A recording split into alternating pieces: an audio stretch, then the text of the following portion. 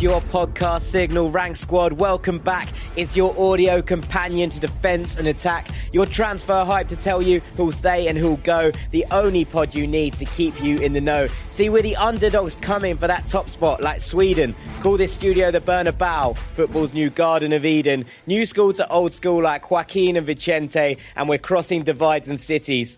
Call us Marcus Llorente. Short one today. My name's Jack Collins and I'll be your host. But let me introduce the rest of this rank squad. So, simmering and scheming in this sizzling, sometimes suffering summer of soccer. From Sadio Senegal to Switzerland's semi to the Seattle Sounders. Sam's seen it somehow. Sliding into your sound bites like a smooth-speaking suitor. It's the rank god, Mr. Sam Tighe. Introduced before Dean. Have the fortunes shifted? Have they changed indeed? Well, peering through the peepholes for potential pointers on players poking pleas above the parapet, perennially pleasing punters with perceptions on possible penny-pinching proceedings and plausible premium payouts on prime professionals. It's our very own transfer insider, Mr. Dean Jones. To be here. It is always a pleasure. Dean, Sam might have got the introduction first, but it's you to start us off with hot takes. Sweet. I am going to get stuck into VAR because it's sucking the joy out of football, Jack. I've actually tried to stick by VAR through its early phases, and anyone who was all the old people, which people older than me that they are out there somewhere,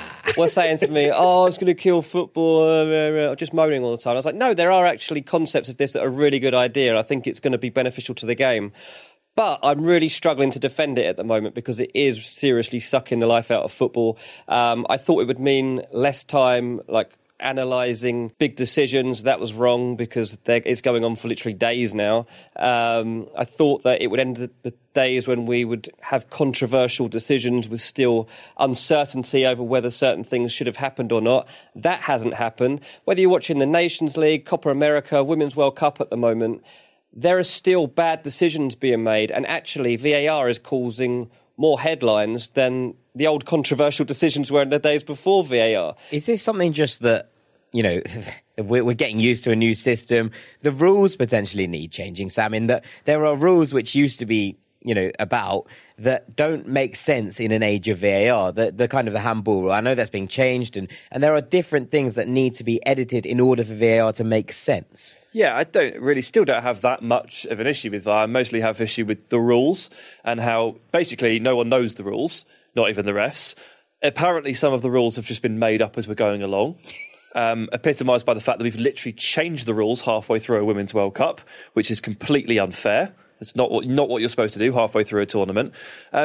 Look, back in the World Cup, the Men's World Cup last summer, I don't think VAR was that much of an issue. I think it largely went by quite smoothly. So the application of VAR has been quite inconsistent. There's probably an argument that we're still getting used to it.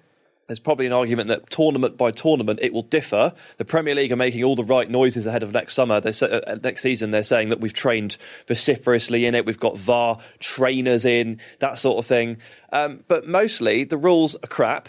The rules have been made up as they've gone along. Some of the rules we have, like the offside rule, clearly by the letter, they were not built to be analysed forensically, yard by yard. Like when you get a freeze frame on like a horse race to see who wins by a nose. That's what we're looking at right now in terms of offside. Someone's elbow is off, so it's off. That's not really offside how it's supposed to work. Offside is killing me at the moment. It's like offside was introduced to stop people from goal hanging. It wasn't introduced so that we could dissect whether a forward's toe was ahead of the defender's bum or whatever. Forward has a bigger shoe. It's ridiculous. Than another player. That is not what it's about. Is there something in changing the rule then to be clear daylight?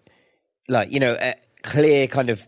That's what we had before, though, wasn't it? So we're just going back to where we all started in the Well, not necessarily, but then you can questions. check that with it. There are decisions that have been made, mad offside decisions that have been missed in the past, right? VAR fixes them, but if it's being changed on who has an elbow in front of another, that's where it's going wrong. Honestly, no? I think you'd be just as well off having more officials around the pitch if you want to get things like that right. Just have assistants on both flanks, up both ends of the pitch. They can track that just as well. I firmly believe that. I also feel that it's become such a big deal now in football, this need for justice, to get every decision right, to make sure that nobody's hard done by, that it's actually turned the game on its head, and all the things that we loved about the game, celebrating the big moments, taking in those big moments, are gone, and we can't even celebrate goals completely anymore because there's always a chance that it's not going to count. And there are things like the Cameroon women the other day when they were fuming, and don't get me wrong, their behaviour wasn't right that day. But the goal that they had ruled out, I was kind of on their side with that. I was like, that is harsh. Like, the way that this is being implemented is just going too far now. It does feel a little bit like it's a traffic warden walking around a football pitch just ruining everyone's day. And that's what VAR feels like to me at the moment. I don't want it to be that. I want it to enhance the game. Yeah. I want the Premier League to become even better next season. But right now, I've not got much faith in especially the early weeks of the Premier League season, because no matter how well trained they've been, there's no way they are prepared for it on a match day. Well, look, this week has been the anniversary of Maradona's famous hand of God goal. You were behind the goal when that went in. We all said at the time, that is handball. VAR would fix that. You know, the one that stands out for me is Thierry Henry's handball against Ireland in the World Cup playoff. Yeah, and the injustice felt from that. And I imagine if you ask a Spurs fan about the goal that Man City had chalked out, then that would be, then their experiences of it would be positive. So, I mean, surely it all depends on what side of the fence you fall, as opposed to this is a bad thing. But do you not feel like luck has always been quite an enjoyable part of watching football? Like, whether you get luck on the day, like, that's part of the fun of football. I still think you get luck on the day. It's not necessarily getting luck. They're taking luck out of the game. That's going to be gone. Like, if this is the early stages of VAR right now, in 5 years' time, there isn't going to be any luck attached to the game. No, there's still discretionary stuff. It still comes down to a human's judgment. Like, you know, there's still going to be, he could have gone off for that, because whether one referee looks at it or 5 referees look at it, there's still going to be... Someone has to make a decision. Yeah, someone's got to make a call. It's a human call. But there's bad tackles that are still going unpunished. There's people spitting at people and getting away with it, yet you can't score a goal where your toe is a bit further. I just think that there are so many discrepancies, and I'm not sure how far... One, whether we're judging the right things that really matter, and 2, how far we're going to end up having to take this. Like, goal line technology, spot on. I'm all for it. It's enhanced the game. There's no problem with it. This is just all so patchy, and there's so many grey areas. I just think that it's going to rumble on for a few more years. I just bring it back to, I think that the chief problem is the rules, and they need to really seriously nail down what the rules are, specifically with offsides as well, and get some consistency with regard to the offside rule, and then enforce those properly, and also let everyone know what the rules are, because no one knows what the rules are. There are people out there who genuinely think that if you score with your head and your head was offside, then it's offside. But if your head's offside, but you score with your left foot, it's cool. There are some people that don't think that's the case. Some people think you have to be completely offside. Some people think they have to be... There are loads of people that have been watching football for 10, 15, 20 years who all think the rules are different. I want to move on from VAR, and I will come on to your hot take in just a second. But just a kind of side note on this is the Women's World Cup has been sort of used as this sort of guinea pig experiment, which seems extremely kind of disrespectful, given that this is a World Cup. It's the very pinnacle of the women's game. How has this been allowed to be used as this sort of weird VAR experiment? The worst part of it as well is that, like, none of the women involved, as far as I know, have ever been involved in any match where there was any sort of VAR included in it. So, like, this is brand new to literally everybody involved in this tournament. And it's just ridiculous. They shouldn't... It's gone so far beyond what it should have been. The only thing I did like about it was the fact that goalkeepers weren't allowed off their line. I am all for that, always have been, because goalkeepers always cheat by coming off their line. They shouldn't be able to get away with that. And they would start implementing that properly, and now they're going to take it away. It's the only thing I agreed with. Well, it felt extremely harsh in that people's natural body movement... I agree with you to an extent, because if someone's 3 metres in front of the goal line, that's one thing. Basically, exactly. But, you know, Edwin van der Sar, I remember, used to jump off his line, and he used to be really far in front of the goal line. But there are other moments where they have like 1 foot, a centimetre in front of the goal line, and they're ordering retakes. Does seem extreme. Right, Sam, let's move on to your hot take. What you got for us this week? Okay. Of the 7 dwarves, I've long identified most closely with Sleepy than any other. Sorry. Oh, is this the... No, this is it. I've long identified most closely with the Sleepy of the 7 dwarves. However, given the nature of my hot takes over the last couple of weeks and the one I'm about to deliver, maybe I need to realign and rebrand as Grumpy. Yeah. Harry Maguire for £80 million. Most expensive defender in history. What world are we in? Like, what is going on? Come on. I mean, I sit here every week now just moan about potential transfers, but like... This kind of angers me a little bit, because I appreciate he ticks some boxes. He's a centre-back, he's English, he's an international, and he is a good player. Yeah. Man City and Man United are both reportedly in for him for approximately 80 million quid, or maybe that's what it will take to get him out of Leicester. I just really don't think if you're in that conversation with Leicester and they come up with, sorry, it's 80 million or no, I don't think the answer then is go, all right, cool, we'll pay it. You go, no, I'll go and find somebody else. And I've done that. I've gone and found a load of other players who could surely be available for at the same price, more or less, or cheaper, who are all better than Harry Maguire and are all technically suited to play for someone like Guardiola. Koulibaly, Alderweireld, Marquinhos, Skriniar, Umtiti, De Ligt, Sula, Rugani and Romagnoli. That's 9. And then if you wanted sort of a more of a developmental project for about half the price, but would still be very good, Jonathan Tah, Mario Hermoso, Akanji, Milenkovic, Konate from Leipzig, and Jesus Vallejo from Real Madrid. There's another 6. Right? 15 so names. It wasn't particularly difficult for me to come up with 15 names. Right? Now, again, I appreciate one of the driving forces here may just be that Harry Maguire is English. What, homegrown kind of status. And that Man City and Man United, less so Man United, Man City do have a slight homegrown issue. Although if they are targeting a defender to replace Kompany, remember that Kompany is not homegrown. So they don't have to find an English player to replace Vincent Kompany. They had Delph, Foden, Stones, Sterling and a reserve goalkeeper in their Champions League last season. That's 5. That's not a crisis. And if they really, really do want to solve this homegrown problem, go and buy Ben Chilwell from the same club, right? Or rebuy Angelino from PSV, who they have a buyback on, who's technically homegrown because he spent enough years in City's academy. There are better ways of doing this. Yep. And I really just don't understand. Last year, Maguire nearly went to United and Jose Mourinho got the hump because someone above him told him he couldn't do it. Mourinho got really annoyed because he said that person doesn't have the qualifications to tell him who he can't get. Whoever did that is right, and Jose is wrong, okay? And we fast forward one more year, Maguire is £10 million more expensive, no more worthy of this fee. Like, he's going to make Lucas Hernandez look cheap. Yeah, and that's saying it's something. Ridiculous. Dean, in an article you wrote this week in your transfer, you said that City were not looking to outlay that kind of money on a centre-back in relation to Kalidou Koulibaly. Is this different? Obviously, the homegrown thing comes into play. Is there genuine kind of interest and desire from City's end to make this happen? Yeah, there's 100% interest, and there's something they've been looking into for a while, but City's point on this has always been like, we're in the market for a top centre-back, but they do not want to be dragged into a bidding war for any of these players, and they certainly don't want to be paying those kind of figures. Even Koulibaly, they didn't want to go to kind of £80 million. It's the same with Harry Maguire. They don't really want to pay, from what I'm told, any more than £60 million for Harry Maguire. Even that seems like a lot. It seems like a lot, but Leicester are literally not willing to talk to them at that kind of figure because Leicester are in a fantastic position at the moment. Some of the players that they've got there, Chilwell himself and Maddison in midfield, they're 3 players that pretty much all of the top 6 have had an eye on, and they know that if Man City don't buy him, Man United will try. If they don't try, then Tottenham will try. If they don't try, Chelsea will probably try next year. So it's just ongoing. And Leicester, if Maguire goes nowhere, he'll get a new contract at Leicester City at the end of this summer. He'll sign it, and he'll still have this next summer. He's probably be worth £90 million. He's going up 10 million every summer. So 100%, because they're just going to keep giving him new contracts to maintain his value until everyone realises, yeah, we could probably go and sign someone else apart from Harry Maguire. Just look, if you're going to spend £80 million on a player, he needs to improve your first team.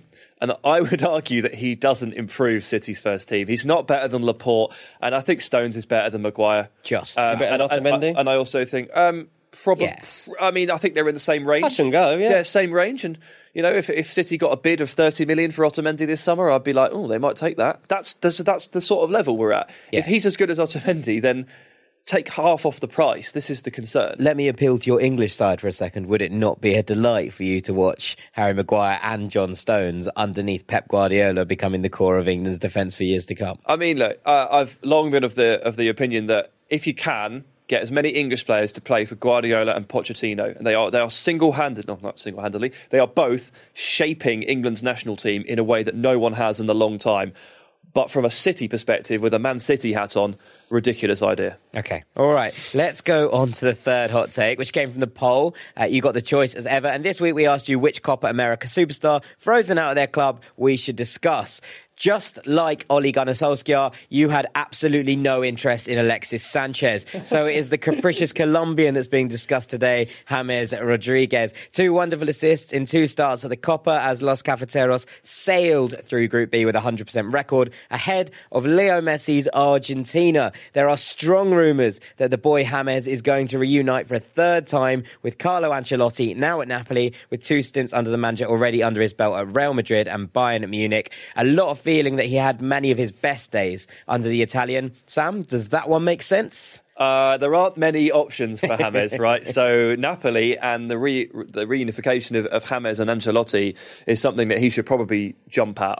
I've gone through and looked at all of basically the top teams in Europe's top 5 leagues, because let's face it, James isn't going to a team who don't at least play Europa League football. Like he's definitely a Champions League quality player. Yep. And basically I've come up with Napoli, Milan at a massive stretch, and Spurs if they lose Eriksen and they're willing to move away from their usual style of transfer. What about Atleti if they don't sign Joao Felix? Yeah, if they don't sign Joao Felix, but obviously as we record, the rumours are pretty heavy that this lad here is going to go to Atletico. As if I had that ready. Why have you brought a cutout of Joao Felix? I've been talking about him since January on this podcast. I might as well just have him with me. We're going to stitch him on. Yeah. Go on. The options are very limited. And Napoli, of those 3, I think, as in Tottenham, Napoli, Milan, I think that feels like the most sensible. I think for him, he's in need of a bit of rehab in terms of his career, and someone like Carlo has obviously got the best out of him at 2 different teams.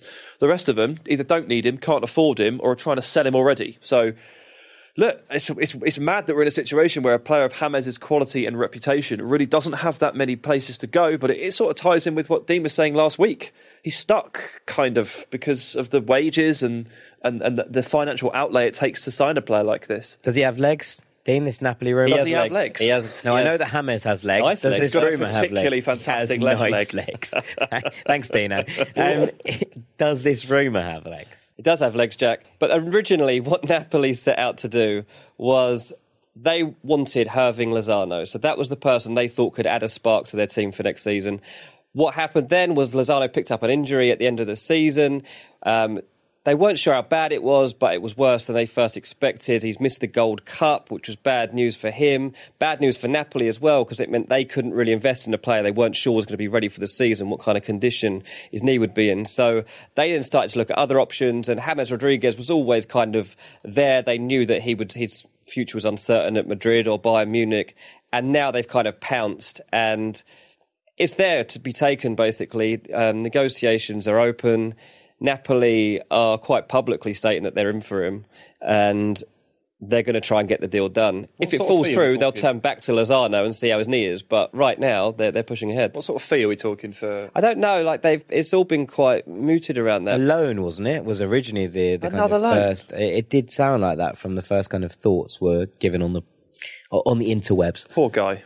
Yeah, he's a bit stuck. Yeah. Interesting, though. I think that unleashing James as a 10 again is something that we haven't seen very much of. And obviously, Ancelotti came away from Sarri's 4-3-3, quite convincingly in those early doors. But he did play with 2 up top for a fair bit. But you'd imagine this would allow him to play a kind of 4-4-1-1 or a 4-2-3-1, which would, I suppose, the kind of thing at Bayern is that Kovac has been playing James as an 8, which doesn't allow him to really roam and kind of get into the creative positions that leave him in his best spots and have led to his best things. And putting him back under Ancelotti, who kind of gets that, would hopefully reignite his career under the same way that we've seen for Colombia. Yeah, well, it's supposed to be that this is Ancelotti's big push. Like, he's the one that wants him in there. He's saying he will fit into our style. Trust me, we will be the ones that get the best out of him. And absolutely, it makes sense because we've all seen the way that Ancelotti's teams play. James is a player that you need to... it requires that you build around him. So he's the kind of playmaker comparison, not quite, but kind of like Ozil, where you need to shape things around him and make him the main man and put everything through him and allow his magic to come through regularly. He's not someone that you can just kind of fit in somewhere as part of a system and expect him to be particularly good. He needs to be the man. So Ancelotti figures that out early on at Real Madrid. He figures it out again at Bayern. He's the one that has actually worked out how to use James. It's not actually rocket science. It's just that a lot of managers aren't willing to give a player that Creative much freedom yeah. and build something around him as like in terms of a safety net nowadays. That's why Ozil's been sidelined. That's why James isn't thriving elsewhere. Absolutely. And, with the kind of, I don't know if Alan is going to be there at Napoli at the end of this summer, but with him and Zielinski and Fabian Ruiz all there able to play that kind of deeper role in midfield, you would imagine that James will get that freedom should he take his trade to Naples. Yeah, it's the kind of platform that he needs, yeah. Absolutely. Right, after the break, we're going to be having ourselves a bit of an auction. If we were giving out 5-year contracts, and this was a new era where there were no contracts already to break and people didn't belong to clubs, who would be the 5 most valuable players in the world? Give you a little bit to think about it. We'll be back. Welcome back to BR Football Ranks. Order. It's auction time. Let's say the rules then, shall we, Sam? What are the rules? Okay, so to refresh, I've ranked the 5 most valuable players in world football. If we were at an auction, every player was a free agent and you have to give every player a 5-year deal. It's quite a long contract. Yeah, it's quite a long contract. So you've got to be pretty confident you're getting their best years, five or so years. And it definitely rules out some of the older players because you wouldn't want to contract them until 39 or 40 years of age. So it's an interesting thing. And this format, it gave me the opportunity to be exceptionally picky. There are 50 or 60 amazing players that you would not hesitate to give a 5-year contract. So when you're trying to narrow it down to 5, you start picking at them and going, well, I'm not sure about that, I'm not sure about that. So the following players are not in this list. Ronaldo, because he'd be 39 by the end of the deal. He's in phenomenal shape, but I think there are better choices to be made 39 is quite old, even for someone as physically incredible as Cristiano Ronaldo. Yeah, absolutely. Neymar, because I'm officially too worried about his ankles and his injury record. And his attitude. Yeah, sure. Dean was. Kane is the same. Repeat injuries on his ankle. Salah would be 32. And I know he's not all speed, but he has quite a lot of speed. So I'm not sure about that. And De Bruyne as well, the knees. The knees concern me. 2 this year and being rushed back by Pep Guardiola. And when you are trying to narrow this down to 5, you can just use those as excuses to get rid of players. You're giving this guy a 5-year contract. So first up, at number 5 is, and my initial thought when compiling this list was don't put defenders in. Don't put defenders in because they don't make enough of a difference. But I think Van Dijk probably does make enough of a difference. I thought you were going to say Koulibaly. Yeah, I thought you were going to say De Ligt. Well, I said Van Dijk. He is actually just a one-man wall in defence. He does give you the impression when you play against him, not that I have, that you're just not going to score. And he's such a valuable building block, as we've seen. He's kind of reinvented the wheel a little bit on how we perceive defenders, hence the Ballon d'Or chat, hence the fact that he's one of the most valuable players for me, or the 5th most. And I also think that if push came to shove, he could just go up front. How old would he be at the end of this 5-year deal? I think he's 30. He's 27 now, so 32. I think he's going to be fine. He's an absolute Rolls Royce, isn't he? Just swans around at his own speed. He is very quick, though. I don't think there's going to be much of a drop-off there. Yeah, he's already ridiculously fast. So I think if he loses half a yard, he'll still be quicker than most reading of the game most centre-backs. Yeah, and remember, he doesn't have to actually make that many defensive actions. He doesn't have to tackle or intercept that much because he's already seen the danger off before it's even arrived. Okay. So I think Van Dijk at 5, and he's my only defender. We'll get more fun from here, I promise. Okay, go on then, let's keep going. In at number 4 is this man. For those not watching on YouTube and only listening, I'm holding up my cutout of João Felix again.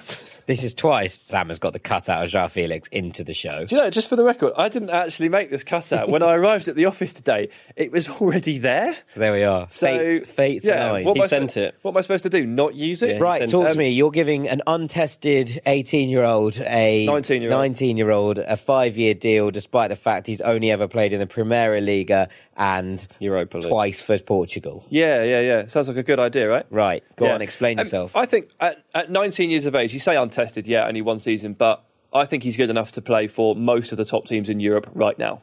So if at 19 you're ready to do that, then you're capturing from 19 to 24, you're capturing his best years, some of his best years. And if, like me, you think he can go on to be one of the best players in the world, which I do, then this, to me, just seems like the most obvious thing to do is to put Felix in the top 5 most valuable players because he's good enough already to make a huge impact for you.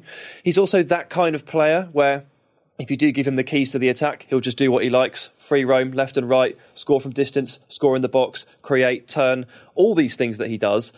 He can be that talismanic presence in attack.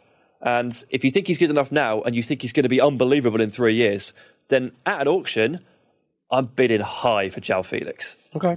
All right. I think this is a bit risky if I was to critique it. I think that there is so much potential there. I think no one can really disagree with how much potential João Felix has and how high his ceiling is. But we haven't seen it at a level that it is yet to, fully manifest itself. And giving him a 5-year deal, if he was then to fall off and not reach that potential, is a massive risk. I think he'd be all right. The reason I think it's a good idea is because, so what's his release clause now is 120 million euros, right? Around something like that. So you sign him on this 5-year deal.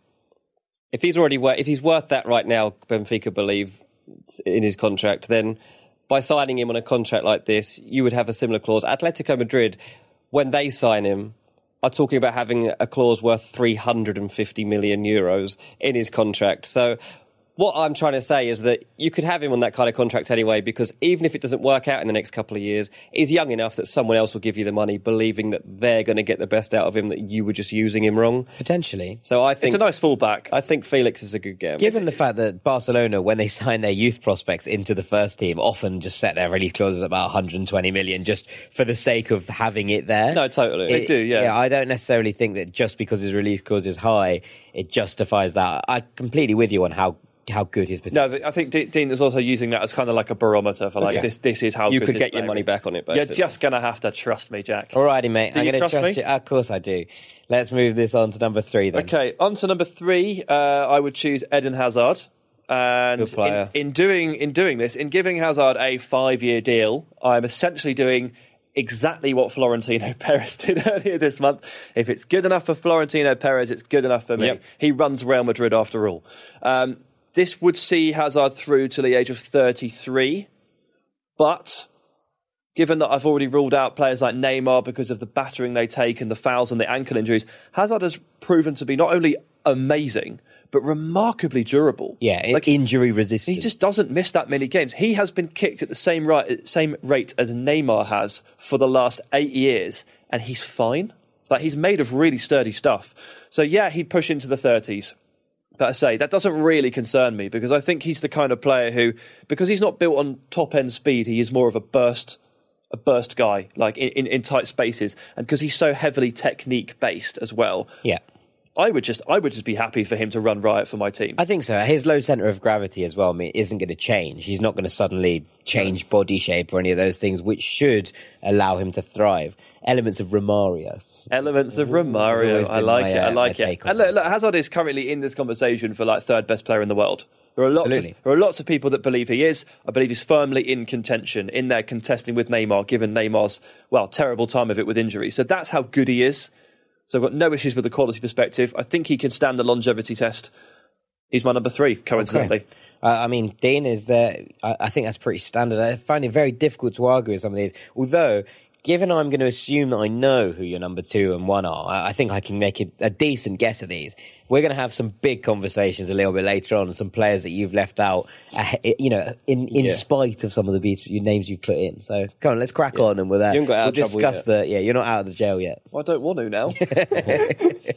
What if I don't finish? At number 2, not Messi. Going against quite a lot of what I've said, but it's almost like a special ruling for a special talent is Lionel Messi. Yeah, you couldn't resist. So he's going to be 37 by the end of the deal, because he just turned 32. Yeah. Happy birthday, Leo.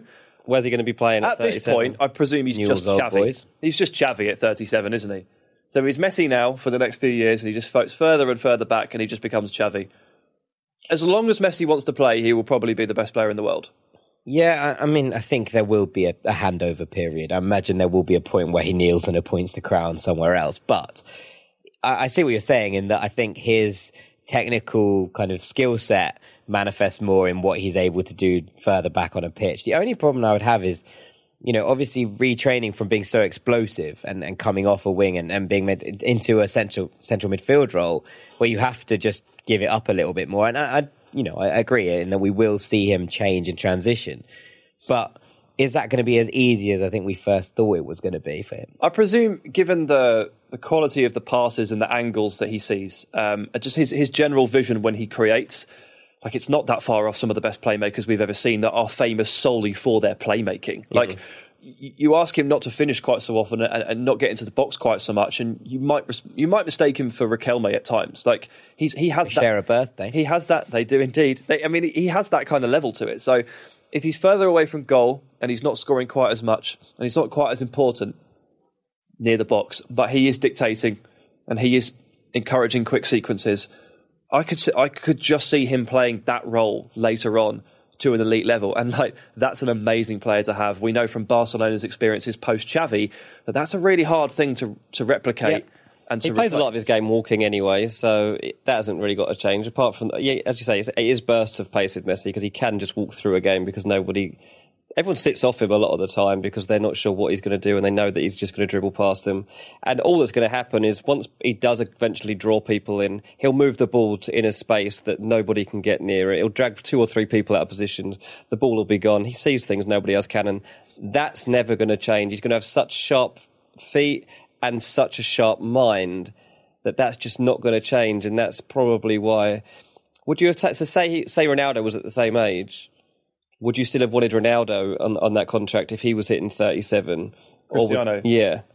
Or I do you think Messi so. would 37. I think I would take Ronaldo. We're moving back into the realm where it's okay because, I mean, you only have to look at someone like Fabio Quagliarella, who is in that area, 36, 37 this season and smashing in the goals and keeping himself evergreen. But I just worry that drop-off for him up to 39, that is a little bit too far. 39 is a long way. In 2019 and moving into the next 5 years, like the athleticism involved in the game, that's just a couple years too far. Zlatan's 37 now. Yeah. And he's on MLS. Do you think Ronaldo will be at that same level then at 37? Or do you think Ronaldo will still be playing at a higher level than Zlatan at 37? It depends what he wants to do. Because I don't think Ronaldo's off to MLS. But he's obviously going to get the chance to go there. It's probably going to happen for him. He might do. I mean, the MLS continues to grow and continues to develop as a league. And I think that 3 years' time, we might be looking at a completely different MLS landscape to what we're looking at right now. So, but isn't that landscape we're trying to move away from?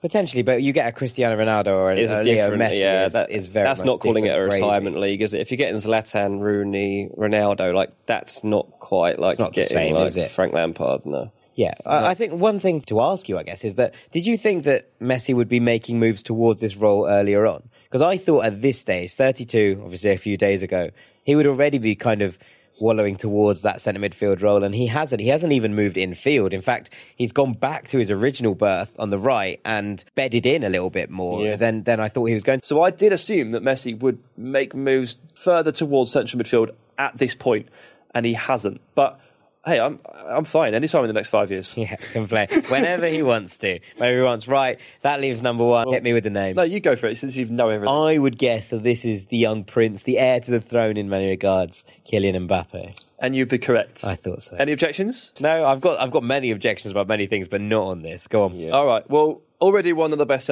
strikers in the world. Some would argue the best at age 20 now. Mm-hmm. This is probably the safest bet I've ever made. Mbappe to one day win the Ballon d'Or, Mbappe to be the best striker in the world. Strikers and attacking players obviously make the most difference when you think about, right, I can have one player, who do I want, who can make the difference? Mbappe clearly is that guy. His talent speaks for itself. I think his potential speaks for itself. And given his age, 20 to 25 on this contract, it's just such an easy choice. Yeah. It makes perfect sense, this one. All the factors tick boxes. Absolutely. In terms of Mbappe, and he doesn't seem to be going anywhere soon at first. I remember people being like, who's this random kid? Is he going to burn out? And he just hasn't. He has no chance. Continued to bang in goals, to be so important for club and country. He's just... And he just seems like so marketable as well. He's such a nice guy.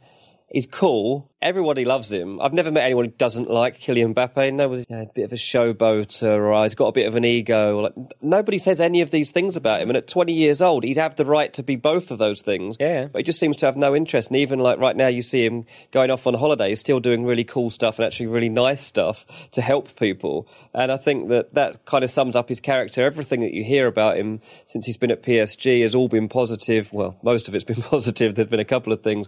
But mainly, everyone there's got good things to say about him. And when he does eventually leave, probably next year to Real Madrid, nobody's going to begrudge him, and we all know he's going to be an absolute superstar. There are some names here that need to be answered, need to be addressed. Here we Dean, go. I'm sure you've got some. I've only got one. What's your one? Go for it. Raheem Sterling. Raheem Sterling was in this Raheem list. Sterling. Raheem Sterling ahead of João Felix. That's would have been what I was going. the question I would raise. Fair. I mean, I say at the top, I said 50 or 60 players you'd happily give a 5-year contract to. I had to rule out some very good players. I ruled out some for injury concerns and age concerns, but Sterling was just one that I was like, yeah, I'd be happy to do that.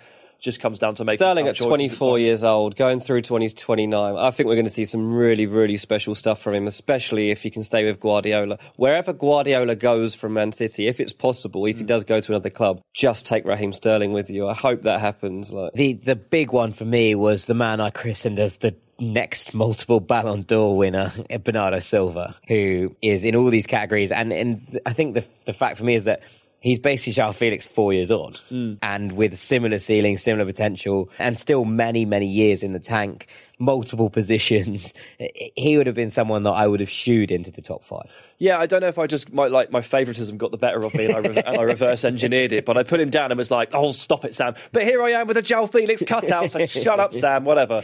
And Frankie de Jong was someone that I was interested as to why. You know what, I didn't give that one that much thought. Like I wrote a piece on Bleacher Report on Monday grading the best transfers, the best big transfers we've seen already, and I gave Frankie an A to Barca because it's a great deal. He's an amazing player. But I didn't actually spend that much time thinking about it. I don't know what it was, whether it was the defenders conversation that sort of got moved on another level a little bit. Potentially, in that having a player like that plays like a controlling midfield role, it's not as rare anymore as it used to be. There seems to have been a generation of players brought into that. Marco Verratti's are no longer ridiculously hard to find, so you might have more luck elsewhere with that sort of thing, and that his talent base just isn't quite as rare as maybe someone like Felix is, or certainly someone like Hazard or Mbappe. Well, there we are. Sam's top 5 players he would buy at an auction on a 5-year contract if previous contracts weren't considered. That one's a slight mouthful. Well, that is the main ranking wrapped up. We've got roulette and the nonsense rankings coming up after the break. Don't go away. Welcome back to BR Football Ranks. Just before we get on to the Wheel of Doom, to Bleacher Roulette, there is a request. In fact, there's a thank you to Foot Randy on Instagram, who was the first person to send in a picture of him buying some BR Football Ranks squad merchandise off the Bleacher Report shop. We know that many of you have bought them. We can see the figures. But he's the first person to send in a screenshot. So shouts out, Randy. If you want to buy some Rank Squad merch, go on bleacherreportshop.com and use the code RANKSQUAD for a discount. So it's actually decent stuff. It's some pretty nice stuff. There's a nice Rank Squad t-shirt. There's stuff that we wear on a day-to-day basis. It's my wife's birthday coming up, and I can tell you what she's getting right now. Presents for your family, presents for your friends, presents for the Rank Squad. Right, Sam, enough of that. Let's get on to the wheel. Which historic footballer wasn't as amazing as most people think they were? I would imagine, we're guessing at this point because we haven't seen them all. Yeah, you did. No, but yeah, you're the authority here. Okay. I'm going to say that probably most of them, because there just aren't that many full 90 minutes of Pele around. We don't know. You can watch, you can make a championship footballer look like Messi on a highlight reel if you really, really want to, if you try hard enough. And a lot of our knowledge of these players from basically the 80s and before, particularly for us, is going to be based on highlight reels and hype and tales. So I would imagine that Pele is a fairly good shout here, but one that often floats around the office as a bit of a hot take, actually, is Zinedine Zidane. I think the argument, YouTube player, had one good season. The argument here is he had one or two very, very good seasons. He scored an incredible goal in a Champions League final, and he headbutted someone. And No, in the 98 World Cup, he was brilliant. Yeah, and he also headbutted someone. That's more powerful at this point. That was in 2006. It adds to the legacy, and it adds to the story. So I think I'd go Zidane, but I don't really know, because... That's a good... I think the funny thing about these ones is that Pele was obviously much better than everybody else of his generation. Yeah. But that doesn't necessarily mean that generation were any cop. They were all playing against a different level of footballer to what we expect now. So you're you're right in that pretty much all of them is the answer, but you shouldn't take it away from Pele that he was so much better than everyone else of his generation, or someone like Ferenc Puskás, or someone who, they probably weren't that good, but they were so much better than everybody else that they deserve to be given the credit for how far ahead they were. True. And I think that's maybe the interesting point on it. Sure, so rather than Farmer's League, you'd say Farmer's Decade. Precisely, yeah. Farmer's Century. Dean, you're the authority. Wenger wasn't as good as you'd think he was. He wasn't very good. Jose Mourinho, not that good. Not that good. Everyone who thinks that those two are good, you're wrong. I don't think anybody thinks Jose was any good. I know, I'm joking. I'm just picking out some randoms. Did I take your answer, Pele? You did take mine. Yeah, I was going to say Pele because Say Maradona. haven't seen the proof that Pele was as good as he was. Maradona was actually that good. All you can see is YouTube highlight reels, and we're actually seeing way more of Pele right now than like probably some bloke who lived in England at the time when Pele was playing, because there was so little footage of him on TV. So we're seeing more of Pele right now than anyone ever saw in England. I don't really think Pele was overrated. Pele wasn't overrated. He just, maybe the standard of football was nowhere near as good as we think it was. Thank you. There we go. Right. Here we go, Dino. Was Pele any good? No. Which career would you choose? Pedro Rodriguez or Thiago Alcantara? That is sent in by @ClassAficionado. Pedro or Thiago? Pedro or Thiago? So this is a question of trophies or talent. Well, I think it's more than that. I think it's, do you take the career that you know you're going to win everything, as in Pedro has pretty much completed football, in that he has won, I think, maybe every trophy possibly with the could Europa have won. League ticked off, I think every trophy he possibly could have won in the leagues he's played in, he has won. Literally fulfilled his potential. Whereas Thiago still has a bit to go, but could go, potentially Could go even higher further than Pedro, but also could not reach those heights. Exactly. So it's potential or kind of guaranteed victory. I know what you're going for. Dean loves trophy. Hang on, I could. You'll go for Thiago. Yeah. And we're going for Pedro. We're going for Pedro, because I've got a trophy cabinet at home that needs filling up, and Pedro's going to do that for me. Correct. Yeah, me too. Obsessed with trophies, not afraid to say it. So Pedro has won everything. Also, nice little career path. Also, Pedro was really good. Pedro was excellent. He was exceptional for about a 4-year span. Yeah. Exceptional. Admittedly feeding off the space that Messi gave him, being quadruple marked, but a brilliant finisher, a two-footed player, a lot like me. Actually, yeah, Pedro works on many levels. I liked Pedro. I think Pedro is one of my favourite players ever. And I think a player that I really tried to emulate growing up in Mario Garcia, just good at finishing and small. And that was basically all I've got in the tank as well. So if you gave me that, I think Pedro would be someone I would always choose in these scenarios. But I love Thiago. I know, it's tough, isn't it? Love Thiago. The way that he kind of makes space, his career path, all of those things where he just sort of was like, no, I'm not quite getting the time I need at Barcelona. I'm actually going to leave, despite the fact he was basically the Barcelona player. Yeah, how old was he? Young when he left. He was 20 or 21 or so, wasn't he? Like, that's quite a big... It was a bold move. Yeah, really bold. And I just love the way he glides around. He glides around the pitch.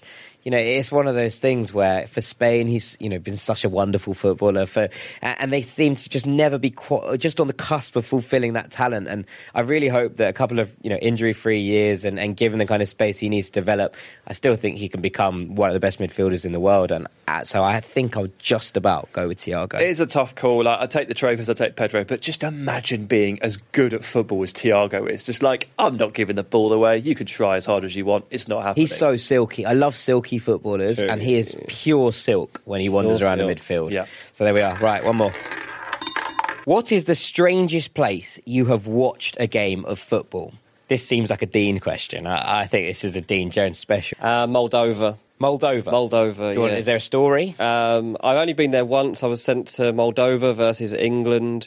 It was a qualifying game of some sort. I can't remember which tournament, but it was just a bizarre place. It really was like going back in time. And you came out of the airport and they weren't taxis. They were just people in old cars just taking people to places. And it was quite intimidating, quite scary. But you just had to get in these cars with people and trust that they were taking you to where you wanted to go. All the roads had holes in. You were going down potholes. You would was close to going off the edge of like a cliff or something. But the good thing about Moldova is there was only one type of English kind of food chain, and it was pizza. Oh, fantastic. I had a great time. I had pizza for 3 days straight because it was the only thing I knew I was definitely ordering. Good. But yeah, weird place to watch football, by the way, because in the stadium, as a journalist, you didn't actually have a seat. The stadium was tiny, and they didn't have enough seats to go around for the journalists, so like half of us literally were just like standing at the edge of the pitch watching England win about 5-0 against Moldova. There you go. Does it have to be in the stadium, or can it be on screen or whatever?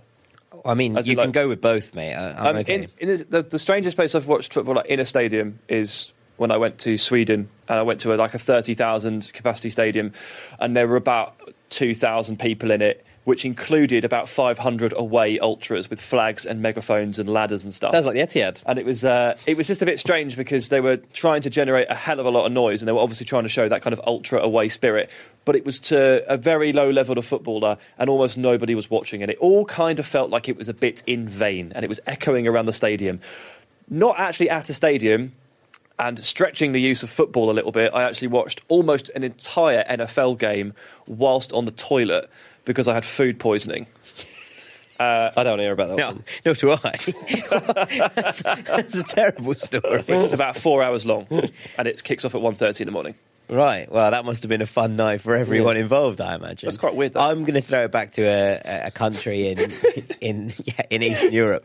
I went to Macedonia, or now North Macedonia, I should say, before that name change was enforced last year, and I went to a Nations League qualifier at Philip II Stadium in Skopje between Macedonia and Armenia, in which Henrik Mkhitaryan played. Took the ball from kickoff, played a delightful ball out to the right back who miscontrolled it out of play, and you just saw the light go out of Mkhitaryan's eyes, and from then on he was completely anonymous. Goran Pandev scored though, and Alioski, who plays for Leeds, he scored, and it was a wonderful game. The stadium was wicked. But the problem was they only had the two sides open, so the ends were closed, and they sort of had this weird chant that went across from left to right, but I couldn't understand what anyone was saying. But it was really, really fun. I imagine it was just a similar, we're the right side of the stand, but in obviously the local dialect. So it was a really, really good game, but it was a really odd place to be. Very and the weird, queues to get in were unbelievable, given that the whole stadium was basically empty and they were only open like 2 doors, and so I was like, this is a very odd place. They were trying to get passing trade. Everyone thought there was something really good going on, but it just didn't work out. No, it was really interesting, and that stadium's wicked. It held the Super Cup a couple of years back, I remember. The stadium's really, really cool, but it was just not full, and it was a really, really weird game of football, but I really enjoyed myself. So good, I'm pleased to hear that, mate. That's out to Skopje, because that was a cool place to visit.